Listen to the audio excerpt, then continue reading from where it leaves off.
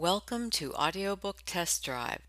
In today's episode, we are featuring an excerpt from Layers, written by Altanya Washington. Kamari was drawn to Huron's dangerous aura. Kamari Grade was a well-known troubleshooter for the most discerning clients, but when she was called to investigate one of the most powerful men in financing, she was thrown into the world of Huron Base. Financiers were usually polished in word and deed, but there was a sexy arrogance to Huron that blared former thug, and it wasn't an image he wanted to forget. When the lovely troubleshooter crossed his path, she was everything he loved about his life: challenge, drive, determination, strength, success, beauty. For a man who could acquire anything, the allure of such a conquest was irresistible. And now for your listening pleasure, an excerpt from Layers. Book 1. Layers of Trouble. Chapter 1. Stop it. Kamari Grade ordered without so much as a glimpse across her shoulder. Stepping closer to the elevator's chrome paneling, she squinted to take a better look at the unruly auburn curls covering her head. Kamari felt her back stiffen when she heard another sigh that was given purely for spite. "Screw you, Cam," Eliza Breck hissed, folding her arms as best she could over her ample bust line. "It's not your family who's about to start hating you. Again. They don't hate you." "They will," Eliza sang. Having been a participant in the familiar argument more times than she cared to admit, Cam nodded and went back to checking her reflection in the elevator's chrome. "First, they tell me to get some people in here to do pieces for positive press on the company," Eliza recalled, scowling at the overhead numbers flashing each floor the car approached. "I don't have to remind you what a mess that was." "You didn't know he was a reporter." Cam broke her vow of silence then. "Now, I'm about to ruin what could be our one shot at climbing out of this latest financial crap storm," Eliza added, as though her best friend had never spoken. By now, Kamari accepted that the familiar argument regarding Eliza's relationship with her family would take place as usual. Exactly how does preventing them from becoming involved with a financial monster equal out to be your fault? "Money men aren't exactly chomping at the bit to help us, you know," Eliza snapped, her blue eyes fierce with agitation and apprehension. "Huron Base might have a reputation as a shark. God knows the man's got money.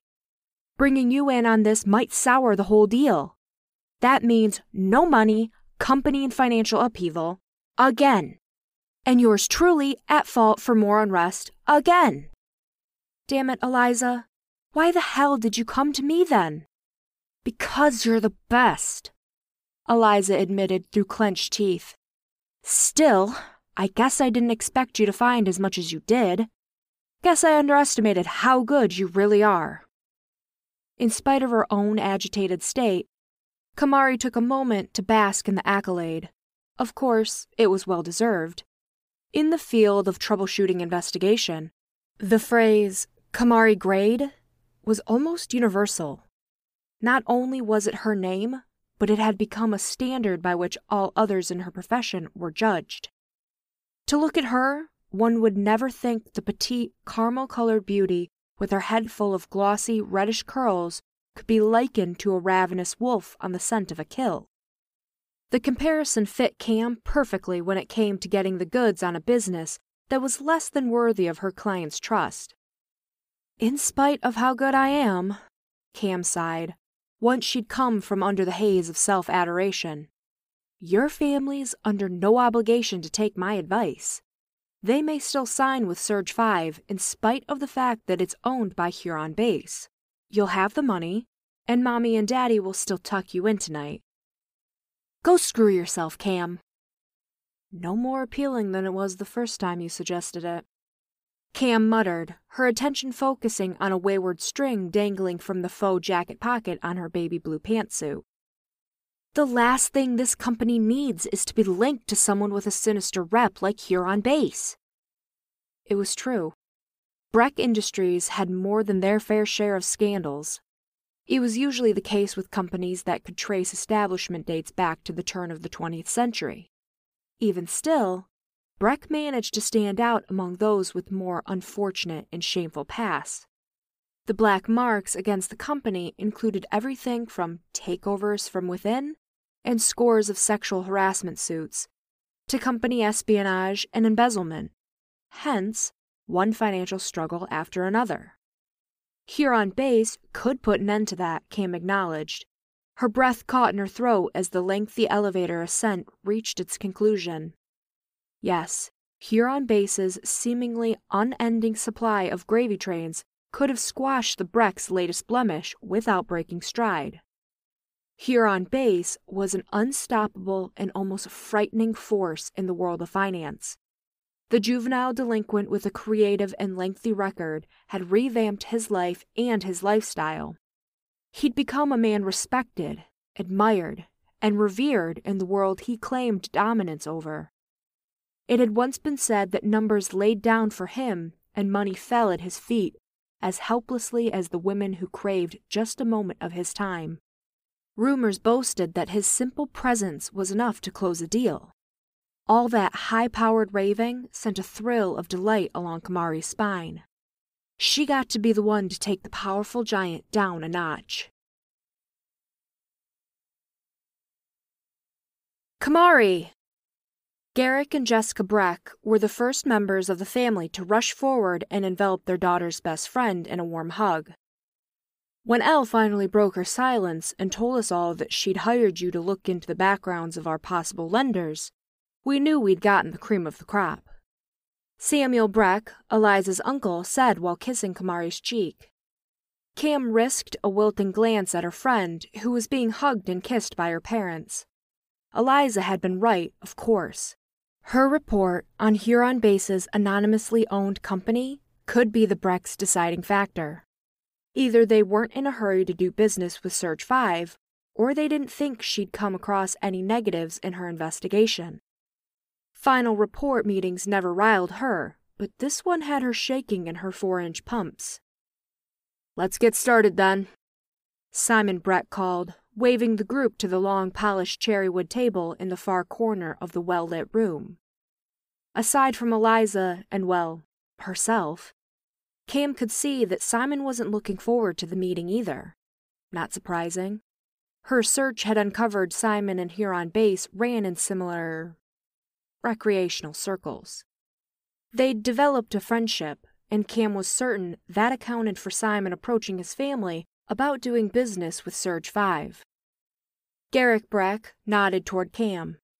"We won't waste time with formalities, love, whenever you're ready." "Right."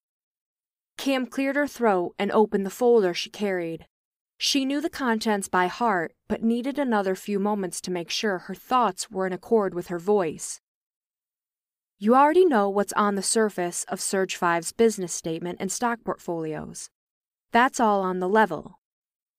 But beneath that glossy layer, I've discovered that the company is owned by Huron Base." "Base?" Coit Breck whispered. Kamari nodded toward the eldest of the Breck brothers. "It seems Mr. Base owns several corporations, none of which he claims to own outright." "Well, what's he hiding?" Garrick asked. "Well, sir, this is Huron Base we're discussing." Cam reminded the man softly. "It wasn't a huge shock to me. After all, a man with Mr. Base's background understands that certain clients would shy away from him. And clearly it's not that many who shy away." Simon spoke up then. "Continue, love." Garrick Breck instructed smoothly, overlooking his nephew's observation. Clearing her throat, Cam continued her report. There was no way she could talk about Huron Base without shining light on his numerous and successful holdings. It went without saying that any company would give its right, whatever, to have Huron Base and his wealth in its corner. The problem? Huron Bays always demanded controlling interest over monetary payment. The man's clients ranged from the most wholesome franchises to powerful conglomerates built on foundations of blood and bone. Cam had uncovered all this in spite of the layers of gloss Huron's more suspect corporations had managed to acquire over the years. She knew anyone's history was possible to acquire if the one looking had a close personal friendship with layers. Layers were beautiful, and enough of them could hide the ugliest parts of one's history. A company like Breck Industries, with a history muddled in scandal, certainly didn't need bonds with a financier who kept monstrous organizations in business. Who's next on the list after Surge 5? Oh, come on! Simon snapped finally and pounded a clenched fist to the hard table. You're saying no because of that report? Samuel Breck leaned forward to glower at his son. Because of Huron Base. We've got enough problems without bringing him in. Newsflash, Dad. There aren't that many trying to jump to the head of the line to bail us out, you know? I think we're pretty much in agreement that there will be no business with Surge 5. No, hell no! Simon blared, flushing sharply beneath the deep tan of his skin. You old fools are going to run this company straight into the ground, he promised Coit, who had spoken. Kamari, dear, thank you for this report. You've done a fine job. We thank you for delving deep enough to find what we needed, Garrick said while standing. Risking a meaningful look at Eliza, Cam acknowledged that her friend would not have a delightful morning. Eliza appeared tense enough to deflect the path of a bullet. Her skin was as pale as the airy cream skirt suit she wore. We're still on for lunch, Eliza spoke through clenched teeth. Cam knew that meant a heavy round of drinks would be in order. She squeezed her friend's shoulder, then followed Garrick Breck to the boardroom door. We hope you enjoyed listening to this excerpt from Layers. If you would like to hear the entire audiobook, it can be purchased at Amazon.com, Audible.com, and iTunes.com.